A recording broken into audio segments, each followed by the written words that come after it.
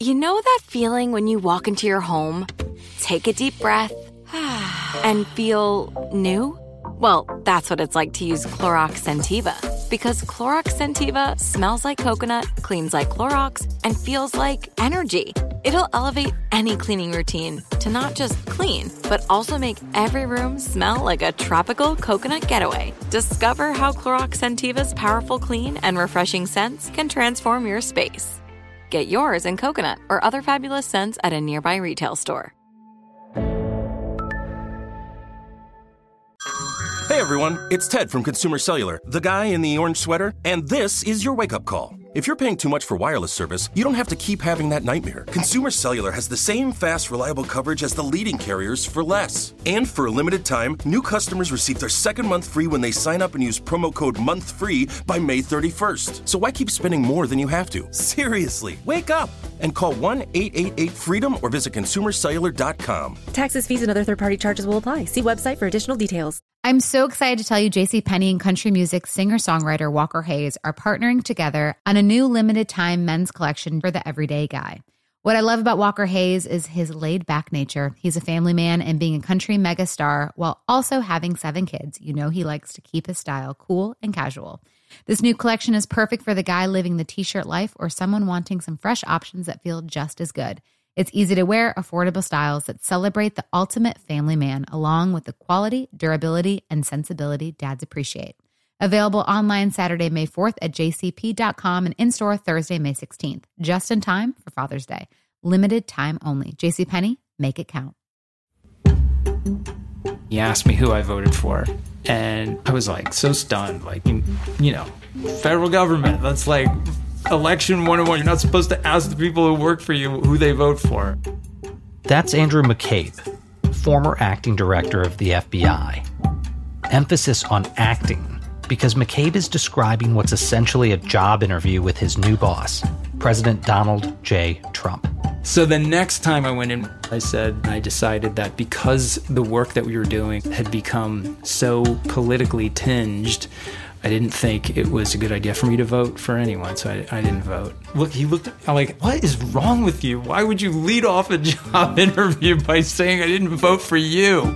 In case it wasn't clear from that story, Andrew McCabe, or Andy as most people call him, doesn't really have the right temperament, let's say, for this new president. What's more, Andy in this moment, and for the next few years, is focused on preserving this idea about his position and the position of the FBI itself when it comes to politics, and that is, stay out of it. But as he's about to find out in this administration, politics are as inevitable as death and taxes. I'm Miles Taylor, and this is The Whistleblowers. On this show, we're going deep into the heart of power to meet people who spoke out about wrongdoing from inside the Trump administration. Some were in the president's inner circle, others were on the front lines of top agencies, but they all have a few things in common. The ethical gray areas, the doubts about whether what they did even made an impact, and they paid a price. As a leader at the FBI, Andy's very job was to be almost like an umpire of whistleblowing. He reviewed the most serious complaints of wrongdoing across the country and decided what merited investigation. But when the thing that merits investigation is what's happening in the White House, that's when it gets complicated. Episode 3, Injustice.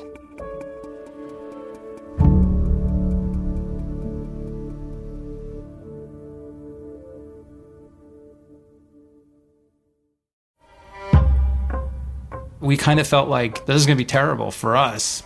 It's summer, 2016. The presidential campaign is in full swing, and the FBI has an issue. Andy McCabe had worked on some pretty tricky cases in the 20 years that he was with the Bureau.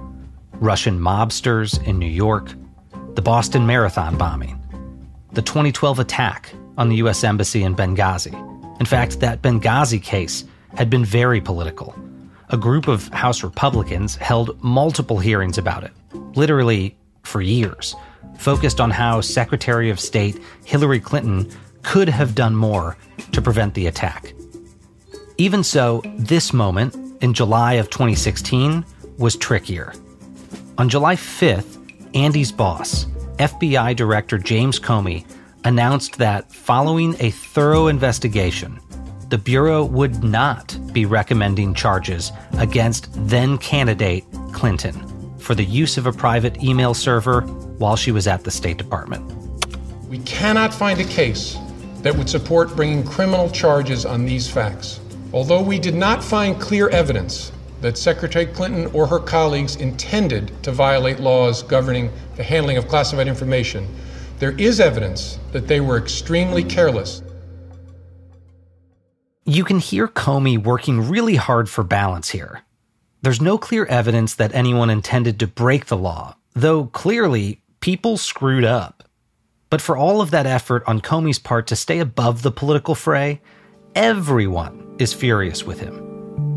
GOP mainstay Jim Jordan goes on Fox News to complain, bitterly I might add, that no charges are being brought against Clinton. Well, if she takes it seriously, how did she not even know that C stood for classification, something that's classified versus just a letter in the alphabet? I mean, come on. Everyone knows she didn't take it that seriously. We know that's not true. And Hillary Clinton and the Democrats are just as mad about that comment, that she and her staff had been, quote, extremely careless.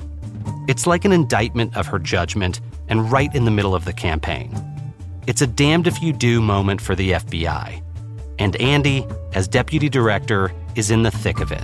Whoever won was going to be a really strange and uncomfortable position for us. If Hillary Clinton won the presidency, which seemed to be the majority of predictions at that point, we would be then working for a president who we'd investigated in a high-profile case.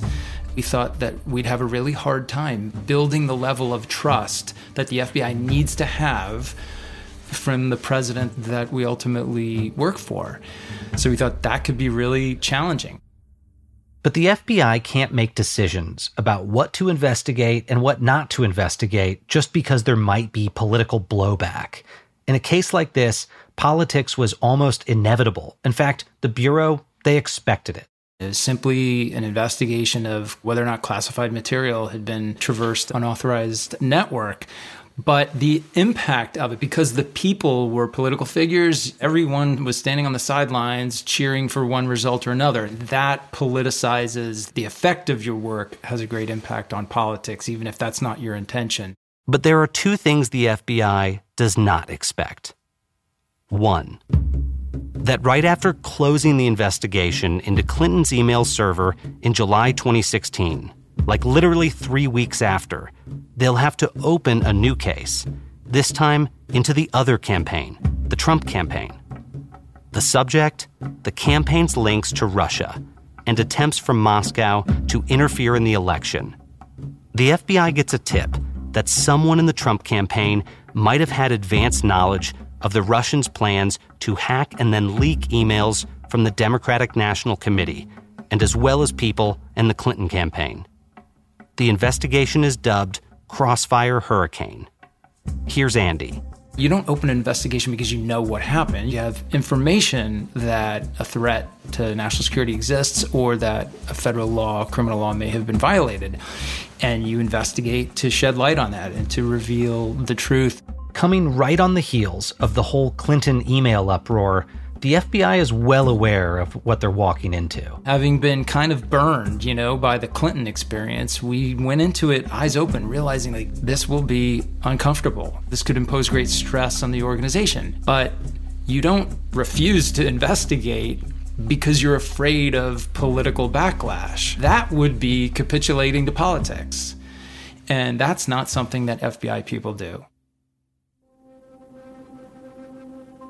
It was a weekend, like a Sunday, I think. We were on our way to an event with our daughter, and I got a phone call from a Washington number. We got contacted by Devlin Barrett, who was then working for the Wall Street Journal, and he wanted to comment on this story that he was writing about this allegation that my wife had run for office in Virginia, for Virginia State Senate in 2015, while I was working at the Washington field office. And she lost. She ran as a Democrat and lost in November of 2015. And she was supported in her campaign by the then governor, Terry McAuliffe. And Barrett was making this connection because Terry McAuliffe was a friend of the Clintons, that my wife had taken this money and we had somehow profited from the Clintons. The Wall Street Journal story goes viral and gets major play across all the networks. There was, suggesting there was some sort of political corruption or payoff here, which was preposterous. I remember how hard she worked in that campaign. I had nothing to do with it. And anyone can look in the Virginia campaign database and see exactly how every dollar was spent. And it was just so offensive. So, the second thing they don't expect is personal attacks on the agents working the new investigation. By October 2016, Trump has zeroed in on the deputy director as a worthy target. It was just learned a little while ago that one of the closest people to Hillary Clinton, with long-standing ties to her and her husband, gave more than $675,000 to the campaign of the spouse of a top FBI official, his wife, who helped oversee the investigation into Mrs. Clinton's illegal email server. No wonder they found nothing wrong. How does that look? How does that look? So dishonest. That article led to Trump's attacks on us in his campaign rallies. It was just infuriating. To this day, even when reporters still write about this stuff, they throw the allegation out there, and it's still insulting and infuriating to me when people talk about that. But she is a great supporter of my career and a wonderful FBI wife, and she didn't get involved in, going out publicly and attacking Donald Trump or defending herself. She did what we had to do at the time, which was just shut up and move on.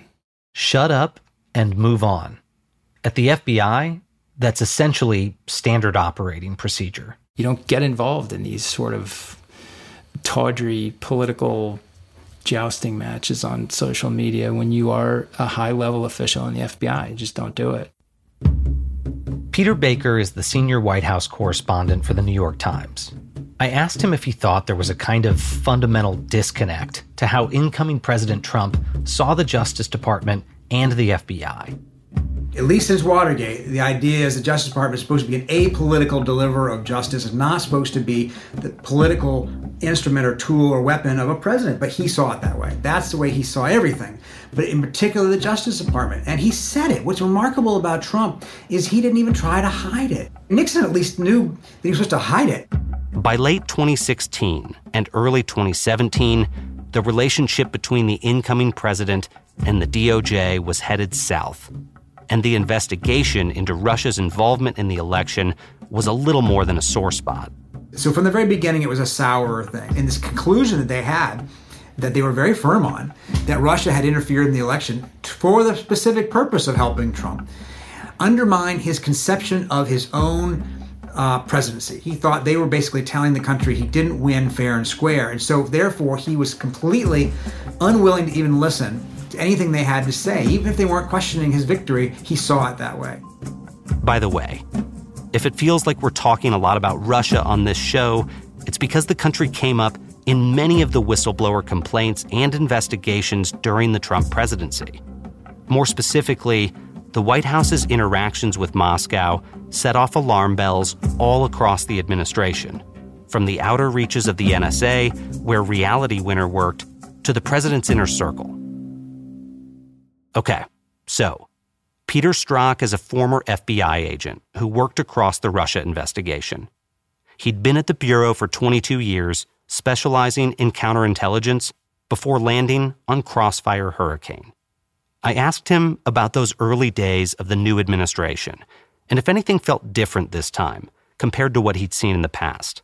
I started out, Bill Clinton was the president, then we had 2 Bush administrations, 2 Obama administrations, then finally Trump.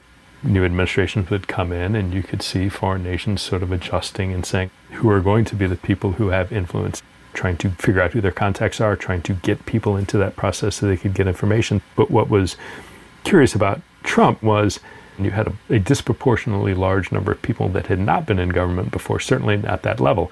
And so everybody was trying to figure out who the heck are these people and how do we influence them. Meanwhile, over the months of November and December 2016, the FBI was picking up signals that were alarming. The FBI was watching the Russian intelligence services. And in the context of watching the Russian intelligence services, saw all of this interaction with people who suddenly became to be associated with the Trump campaign and later the Trump administration, up to and including Trump himself. The FBI follows these leads and narrows in on a handful of key players. Andy McCabe again. Our investigation focused very specifically on individuals who we knew prior to the campaign had significant contacts with Russians. And it's well known now those 4 people were Carter Page, George Papadopoulos, Mike Flynn, and of course Paul Manafort. They were all involved in the campaign. They all had these historical connections with Russians. Naturally, the Bureau briefs the White House on what they're seeing. It's only the first few months into the president's term, and the U.S. intelligence community is churning out these urgent bulletins that a foreign adversary is trying to manipulate the American political system. But at the White House, there's a bizarre lack of interest in the topic, almost like an aversion to it. And for a veteran investigator like Andy, this starts to raise some flags. Why would someone not take this seriously, especially after we've sat down, sent our experts in there to talk to him expressly about this threat? It just never lined up. Seems to be oblivious or dismissive of the Russian threat, which is just odd. I mean, it sticks in your mind as an investigator trying to sort all this out. Peter Strzok, again. At the end of the day, the FBI's job is to protect Trump, to protect the presidency, to sit there and say, we want to create an environment where as best you can act to protect the national security of the United States, to advance national security interests without undue influence or penetrations or any foreign nation. And that was concerning. I've never seen anything like it in my career. Like everybody we started looking at, you lift up those rocks and it's a disaster underneath. And it just keeps getting worse and worse. One of those people the FBI was looking at was General Mike Flynn. Now, this is Trump's pick to be national security advisor. In December of 2016, while the FBI is conducting routine surveillance of Russian foreign agents, the Bureau picks up on a conversation between Flynn, who's just a member of the Trump transition team at this point, and the Russian ambassador. In that conversation, they talk about sanctions the Obama administration is imposing because of Russian interference in the election. Now, it's a sensitive national security issue, not something you're supposed to talk about in unofficial channels before a new administration is sworn in. And what's worse, when the FBI asks Flynn about it, he just lies. Flynn lasts 24 days as national security advisor before Trump, bowing to pressure, ends up asking him to resign. Ari Melber, on his show on MSNBC, is quick to point out this isn't just a political thing, it's illegal. Tonight, officials say Michael Flynn lied to the FBI. That could cost him a lot more than a job. It can land you in jail. Flynn denied to FBI agents he discussed U.S. sanctions against Russia with that country's ambassador before President Trump took office, contradicting the contents of intercepted communications collected by intelligence agencies. The president is outspoken in his support, but not of the FBI or, the rule of law, but of Flynn. Michael Flynn, General Flynn, is a wonderful man. I think he's been treated very, very unfairly by the media, as I call it, the fake media in many cases. I think it's really a sad thing that he was treated so badly. And people are trying to cover up for a terrible loss that the Democrats had under Hillary Clinton. So none of this is making the Bureau especially popular with the new president. But making people happy is not their job. And by making comments like this, the president just draws more attention to the fact that he seems to want to sweep this whole issue under the rug. So Andy does what he's always done. I just keep my head down, do my job, and show up every day. So that was just kind of like a perseverance thing. Yeah, maybe that'll work. But given who Andy is dealing with in the White House, not so much.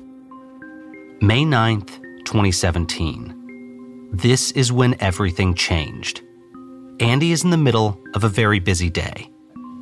I'm told by my staff that the Attorney General Sessions, wants to talk to me. I come out, assuming he's on the phone. They're like, no, he's not on the phone. He wants you to come over and see him. And so I knew, like, oof, this is not going to be good. So I grabbed my lock bag and a notebook. I had one security guy then as deputy, and we walked across the street. And as I got to the corner, I saw there were news trucks in front of the FBI building, which seemed odd to me. I wasn't aware of anything newsworthy that was going on.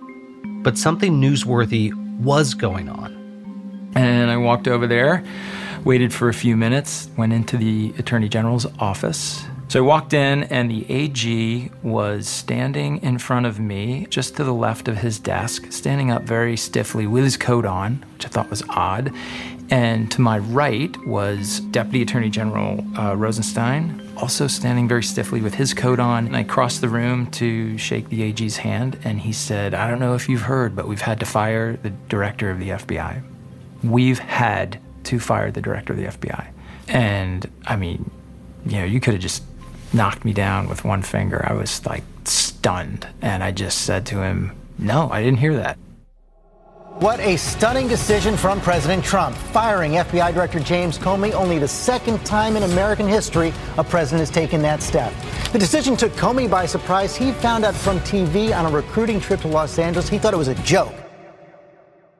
On Good Morning America, anchor George Stephanopoulos delivers the shocking news of James Comey's firing. The sudden dismissal of Comey hits Andy hard, but there's something else that he's struck by too. One of my first concerns was that our investigation might be shut down. And we wanted to make sure that our documents were absolutely all in line. Not only has his boss been sacked, but Andy and the FBI are worried the firing might be an attempt to obstruct their investigation. Here's Peter Strzok. There was an extraordinary sense of uncertainty about what was coming. And I remember that, the night or the second night after Comey was fired, essentially staying there all night, figuring out, okay, what are the next moves? And a huge part of that concerned the investigations in and around Trump that were going on, but also more broadly for the FBI. What are the other things, that needed to be taken into account and done to preserve the integrity and independence of the FBI? Or are we sitting there facing something where there's going to be a directive from DOJ or Secret Service or other agents showing up and saying Trump has demanded that you produce all of the case file and he wants it right now, and whether legally we could not honor that request or not, and he's the president. And I think the sense was, we couldn't. Well, we need to protect this information as best we can. When Jim Comey got fired, and we really faced this idea that there might, in addition to Russian meddling, there might actually have been obstruction of justice going on here in the firing of Jim Comey. So at that point, we had to open a case on Trump, a case captioned with Donald Trump's name.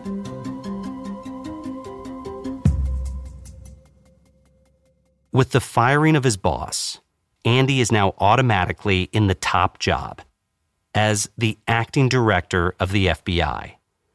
The very first night, he is called into the Oval Office for a meeting with the president. It's an audition. He called over and asked me to come meet with him that night. So I went over, and when I walked in the room, he stands out from behind the Resolute desk, comes over to shake your hand, and just starts talking. He just kind of, like stream of consciousness, machine gun, just starts going. It's almost hard to follow. I've experienced those streams of consciousness. And yeah, they're really hard to follow. And at the end of this little diatribe, he said, I understand you were part of the resistance. And I said to him, I'm sorry, I don't know what you mean. And he said, well, I understand. I've been told that you didn't like Jim Comey and you didn't approve of the decisions he made in that Clinton case and that, da-da-da-da. And that was the offer, really. That was the, whose team are you on here? I'll create this false scenario that's the direction you're leaning. You just need to confirm it. The president is offering Andy, who he assumes is grateful for this promotion, a chance to demonstrate his loyalty by bashing his old boss, Jim Comey. And I said, no, that's not true. I worked very closely with Jim. I respect him. I was a part of those decisions. I said I didn't agree with all of them. I respect those differences of opinion, but I was a part of that case. And I, think very highly of Jim Comey. And I remember he was just kind of looked at me like, what? Like, he couldn't believe it. And then he just went on to something else. Next day, he calls up and says, come back in the afternoon to talk about something else, and went over there, and he asked me who I voted for. And that's when Andy says he didn't even vote. So he's clearly not a political animal, or in this moment, he would be playing his cards a little bit better. And he's clearly not much of a climber, because this is not how you get past acting director status and win the full-time job. He's just a 20-year veteran of the FBI, and to him, none of this is normal. But things get even crazier as reasons start to swirl for why Comey was fired. Andrea Bernstein is a Peabody Award-winning journalist and host of ProPublica's podcast, Trump, Inc. She points out that, at first, the administration tried to establish a semi-plausible story for why FBI Director James Comey had suddenly gotten the axe. They tried out this memo from Rod Rosenstein that says it's because of the way he handled the Hillary Clinton investigation. In other words, this is payback against Comey for dismissing the Clinton case without criminal charges in the summer of 2016. And then after all of this, Trump comes out and says it was because of Russia, and he wanted to get the load off his mind. With admirably few filters, the president himself goes with the truth. 2 days after Comey is fired, Donald Trump goes on NBC Nightly News with Lester Holt. The anchor seems completely dumbstruck by the scoop the president hurls in his lap. What I did is I was going to fire Comey. My decision. It was not... You had made the decision before they came in the room. I was going to fire Comey. When I decided to just do it, I said to myself, I said, this Russia thing with Trump and Russia is a made-up story. It's an excuse by the Democrats for having lost an election. He's a showboat. He's a grandstander. So after his attorney general tries to make it look like Comey was fired for professional misconduct by DOJ leaders, Trump slips the truth. He fired Comey, and he fired him because he was mad that the FBI was investigating his administration and its suspicious communications with Russia. The president seems to think that talking about it on national television is a good way to make it all go away. But it doesn't play out like that. Late today, the Department of Justice announced it will appoint a former FBI director, Robert Mueller, as an independent special counsel to investigate the Trump administration and allegations of Russian interference with the presidential election. CBS News reported on the most recent escalation.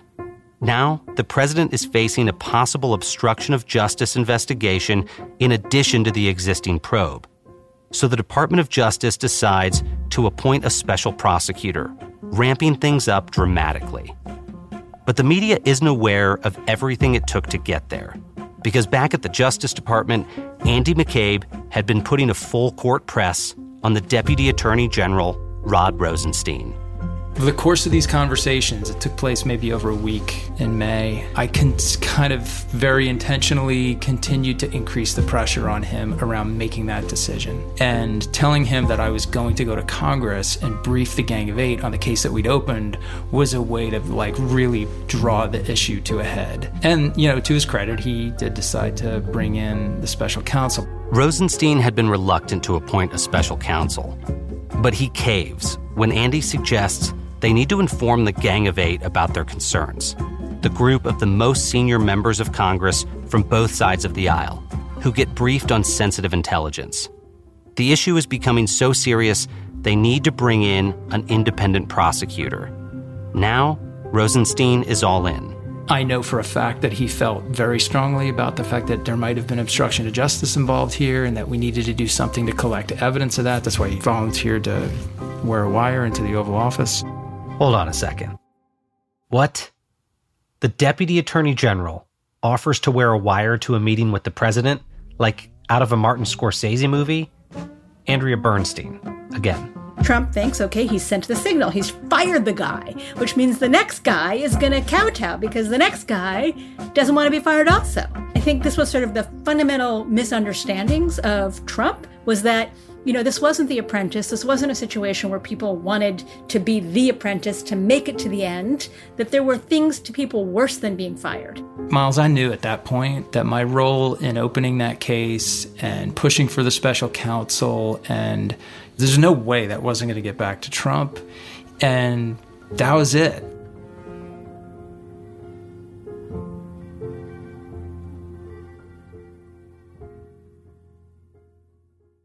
This is it. Your moment. This is your time to make your comeback with Purdue Global.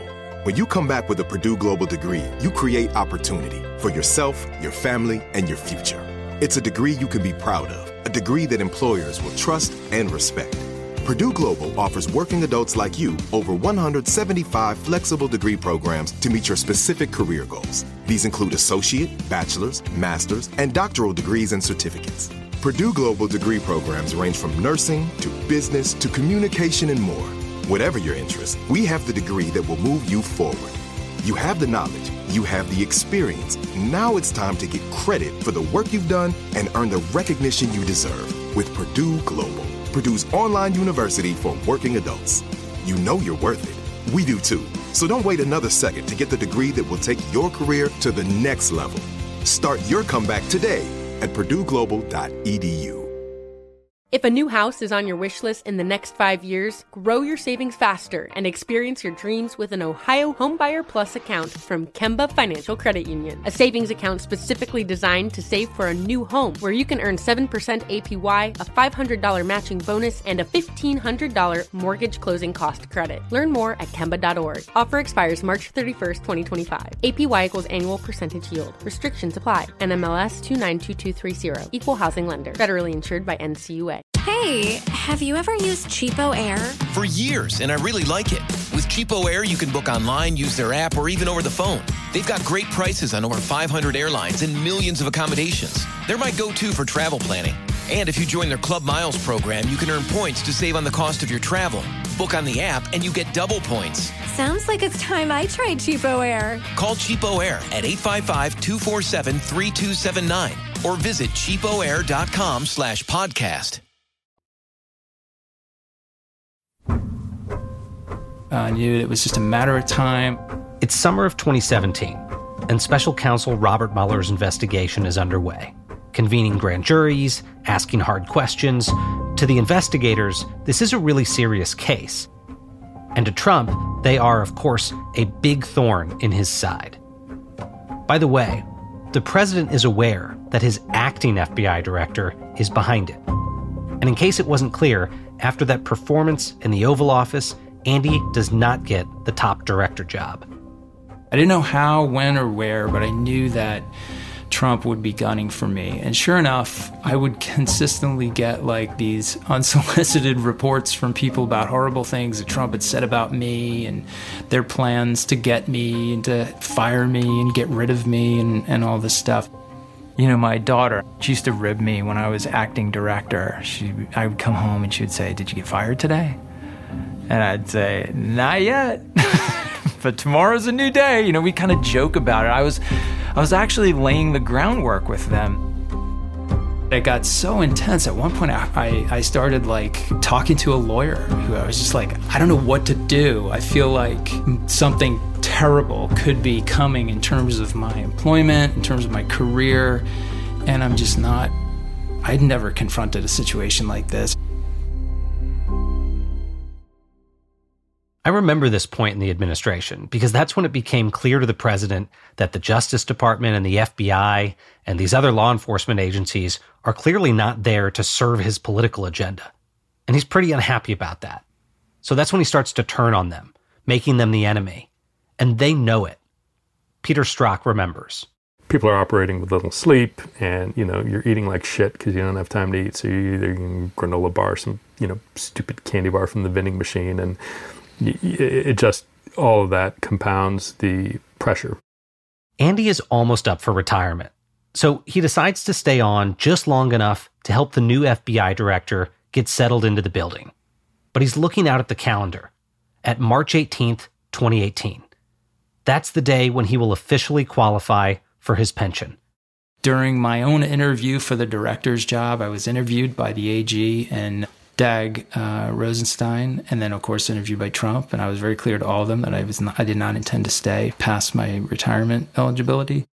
So it's near the end of 2017, the holidays, and after the year from hell, Andy's looking forward to a relaxing break with his family. My wife's family was meeting actually in London for Christmas. So we thought, that sounds great. Let's get out of here for a week or so and just take the kids on a vacation and kind of put the whole thing behind us, at least temporarily. And I had been very clear with the new director, Christopher Wray, told him on day one what my plan was to leave in March of 2018.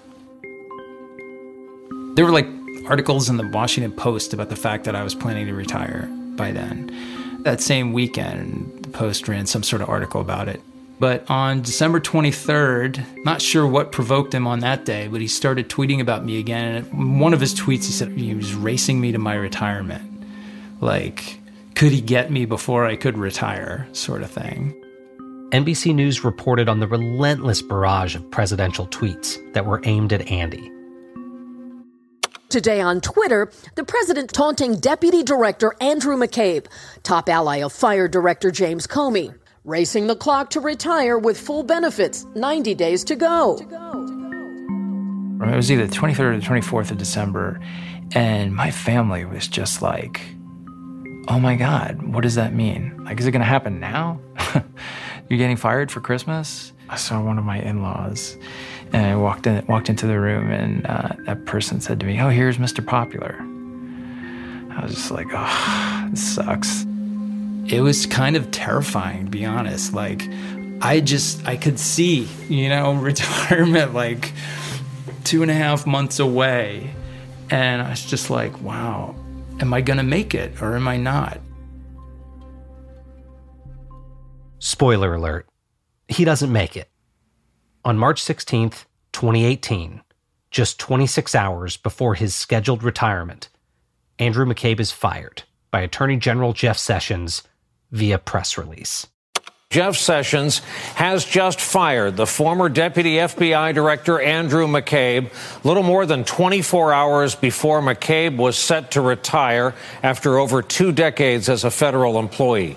McCabe has become a lightning rod in political battles like the Russia investigation. I remember that Friday night when Brian Williams recited the shocking news in his usual monotone. I was struck by it, by the pettiness of the decision. When they made the decision to pull your employment right on the brink of retirement, what's the feeling like in that moment? It's just sickening. I mean, you feel like you've sustained like a body blow. You feel like you've been run over. And to be clear, like, I am very lucky. My wife is a physician. She has a good job. I knew that we would be fine. And we'd be able to keep the lights on and food on the table. But even so, the pension and the security, health insurance, all this stuff that I've been literally working for 21 years, it's just gotten obliterated in a cloud of like political retribution. It just didn't even seem possible. Any kind of like legitimate career prospects in the private sector just evaporated. When you become like this politically controversial, even though not by your own decisions or anything, the private sector doesn't like controversy. Attorney General Sessions' public justification was that Andy had allegedly misled the Justice Department and investigators when they asked him if he provided information to a journalist back in October 2016 about the Clinton investigation. Now, Andy had confirmed the investigation to a reporter without approval, and later he denied authorizing the release of that information. He claimed that he hadn't lied to investigators. He was just confused about what they were asking. Andy messed up, no question. But a fireable offense? Not usually. This was about sending a message. Andrea Bernstein, again. The message is, if you are disloyal, if you speak out, you will pay. I think this goes to the question of speaking out. People were afraid. People said that they had seen friends, associates, ruined by Donald Trump, or they just didn't want to have to deal with it because they saw what would come. A couple of months after McCabe is fired, Agent Peter Strzok, who's also been working on the special counsel investigation, gets the boot. Notionally, it's because the FBI discovered hundreds of text messages between Peter and an FBI lawyer, Lisa Page. They were romantically involved and apparently had made negative comments about Trump, which creates the appearance of bias. An internal disciplinary office recommends the agent be suspended for 60 days and face a demotion. Instead, he's fired. Trump's former chief of staff and my former boss, John Kelly, later revealed that Trump had been fixated on Strzok. This is it. Your moment. This is your time to make your comeback with Purdue Global. When you come back with a Purdue Global degree, you create opportunity for yourself, your family, and your future. It's a degree you can be proud of, a degree that employers will trust and respect. Purdue Global offers working adults like you over 175 flexible degree programs to meet your specific career goals. These include associate, bachelor's, master's, and doctoral degrees and certificates. Purdue Global degree programs range from nursing to business to communication and more. Whatever your interest, we have the degree that will move you forward. You have the knowledge, you have the experience. Now it's time to get credit for the work you've done and earn the recognition you deserve with Purdue Global, Purdue's online university for working adults. You know you're worth it. We do too. So don't wait another second to get the degree that will take your career to the next level. Start your comeback today at purdueglobal.edu. If a new house is on your wish list in the next 5 years, grow your savings faster and experience your dreams with an Ohio Homebuyer Plus account from Kemba Financial Credit Union. A savings account specifically designed to save for a new home where you can earn 7% APY, a $500 matching bonus, and a $1,500 mortgage closing cost credit. Learn more at Kemba.org. Offer expires March 31st, 2025. APY equals annual percentage yield. Restrictions apply. NMLS 292230. Equal housing lender. Federally insured by NCUA. Hey, have you ever used Cheapo Air? For years, and I really like it. With Cheapo Air, you can book online, use their app, or even over the phone. They've got great prices on over 500 airlines and millions of accommodations. They're my go-to for travel planning. And if you join their Club Miles program, you can earn points to save on the cost of your travel. Book on the app, and you get double points. Sounds like it's time I tried Cheapo Air. Call Cheapo Air at 855-247-3279 or visit cheapoair.com/podcast.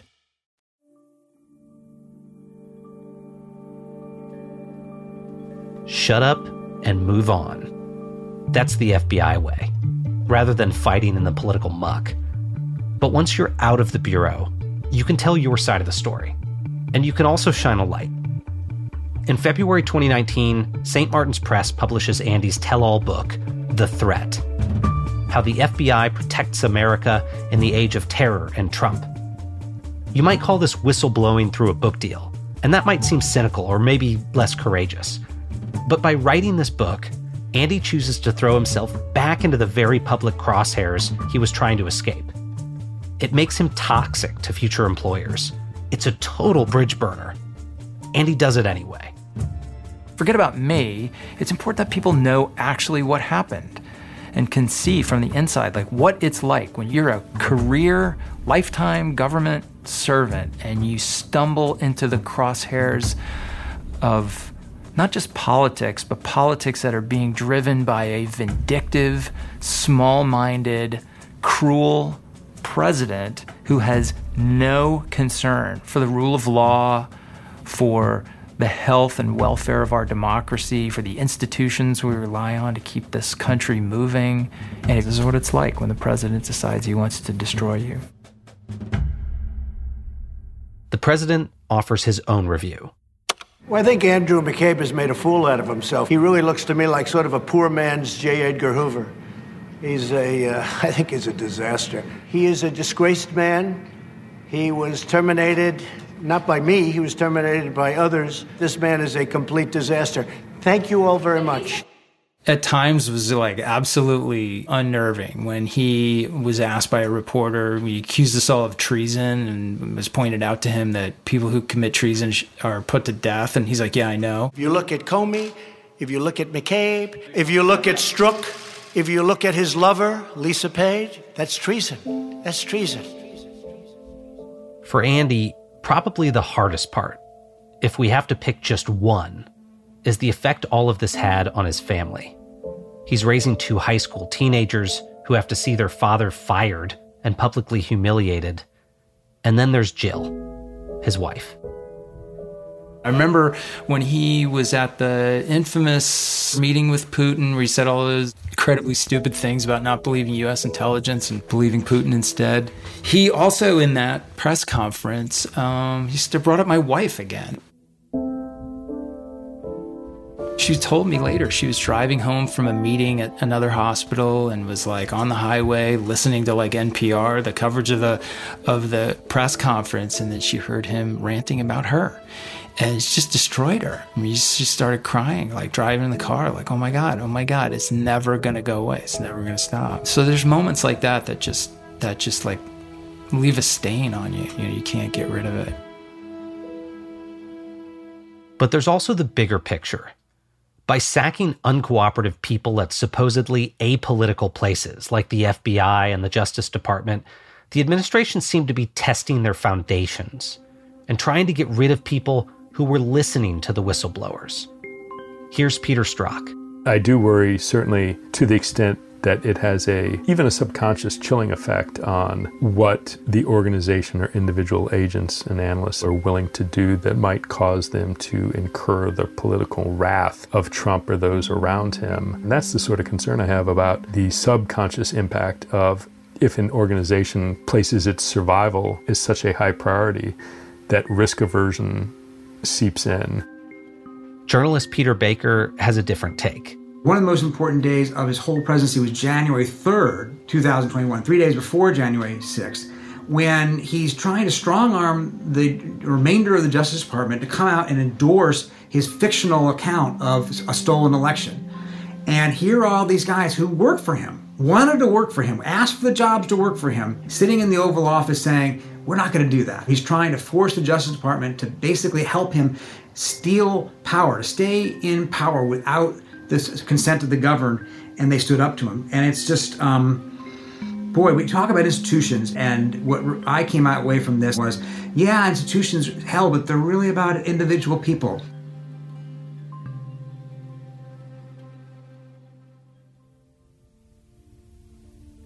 Social media is absolutely flooded today with threatening posts in the wake of the FBI searching Mar-a-Lago. Supporters writing things like, lock and load, when does the shooting start?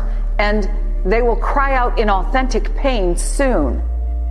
On MSNBC, the anchor is clearly rattled by violent threats against the FBI following the Bureau's search of former President Trump's residence in Mar-a-Lago, Florida in August 2022. The National Archives had been trying to retrieve classified documents that the former president had taken from the White House.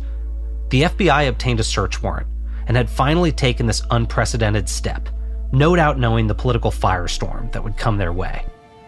The former president responds to the threats of violence by fanning the flames.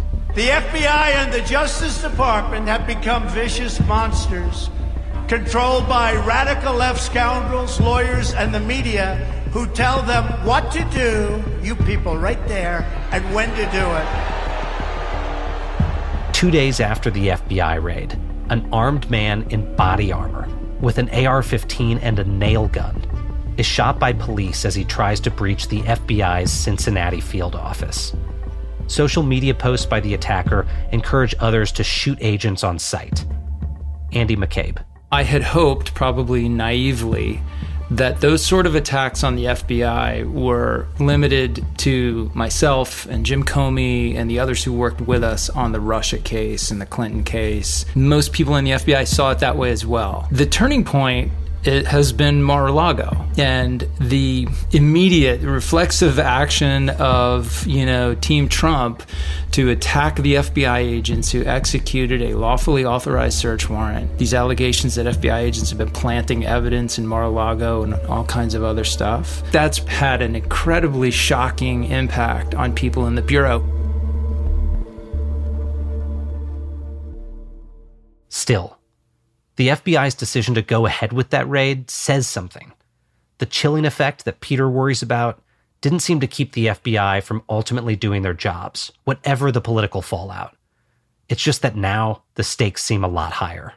Every time someone in American political leadership goes on television and attacks the FBI, they are undermining the public's confidence in the work that the FBI does. And that ultimately makes us all less safe. And speaking of death and taxes, the year after Trump left office, the New York Times broke the news that in 2017, out of 153 million individual tax returns filed that year, 2 notable individuals had been selected for a randomized audit. Their names? James Comey and Andrew McCabe. Like the FBI, the IRS is supposed to be a completely apolitical arm of government. But former White House Chief of Staff John Kelly later told reporters that someone had specifically asked him to order IRS investigations into those men, Donald J. Trump. Kelly didn't follow through on the request, but after he left, the audits happened anyway. By the way, it's a violation of federal law to request, directly or indirectly, that the IRS investigate a specific taxpayer. That prohibition applies to any executive branch employee, including the President of the United States.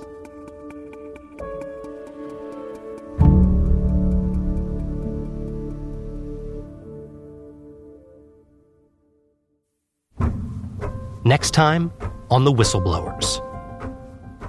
When Lieutenant Colonel Alex Vindman was a young immigrant from Ukraine, his father told him that in America, unlike Russia, you can speak truth to power without being sent to a gulag. But when Alex lands in his dream job at the White House, he discovers that, with this administration, that's not exactly the case.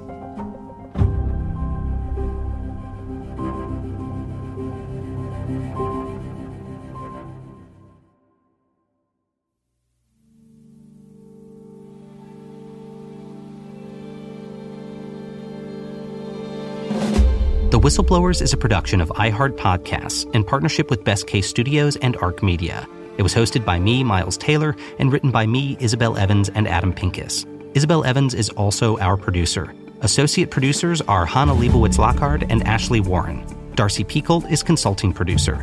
Zach Herman is the VP of Development of ARC Media. This episode was edited by Daniel Turek with assistance from Max Michael Miller. Original music is by James Newberry. Executive producers are me, Miles Taylor, Adam Pincus for Best Case Studios, and Barrett Goodman for ARC Media. Beth Ann Macaluso is our executive producer for iHeartMedia, along with Allie Perry. Special thanks to Kevin Pham, all of our contributors and interviewees, and our intern, Anna Levitt. And a big thanks to the teams at Government Accountability Project and Whistleblower Aid, 2 of the best organizations for government and private sector whistleblowers seeking legal support. Follow and rate The Whistleblowers on the podcast site of your choice.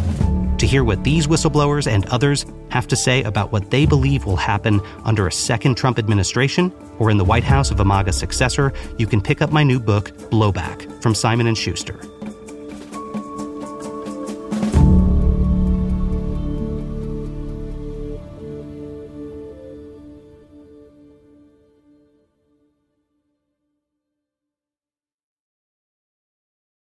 What's up, y'all? Janice Torres here. And I'm Austin Hankwitz. We're the hosts of Mind the Business, Small Business Success Stories, a podcast presented by iHeartRadio's Ruby Studios and Intuit QuickBooks. Join us as we speak with small business owners about the tools they use to turn their ideas into success. From finding that initial spark of entrepreneurship to organizing payments and invoices, we've got you covered. So follow and listen to Mind the Business, Small Business Success Stories on the iHeartRadio app or wherever you get your podcasts. If a new house is on your wish list in the next 5 years, grow your savings faster and experience your dreams with an Ohio Homebuyer Plus account from Kemba Financial Credit Union. A savings account specifically designed to save for a new home, where you can earn 7% APY, a $500 matching bonus, and a $1,500 mortgage closing cost credit. Learn more at Kemba.org. Offer expires March 31st, 2025. APY equals annual percentage yield. Restrictions apply. NMLS 292230. Equal housing lender. Federally insured by NCUA. Hey, have you ever used Cheapo Air? For years, and I really like it. With Cheapo Air, you can book online, use their app, or even over the phone. They've got great prices on over 500 airlines and millions of accommodations. They're my go-to for travel planning. And if you join their Club Miles program, you can earn points to save on the cost of your travel. Book on the app, and you get double points. Sounds like it's time I tried Cheapo Air. Call Cheapo Air at 855-247-3279 or visit cheapoair.com/podcast.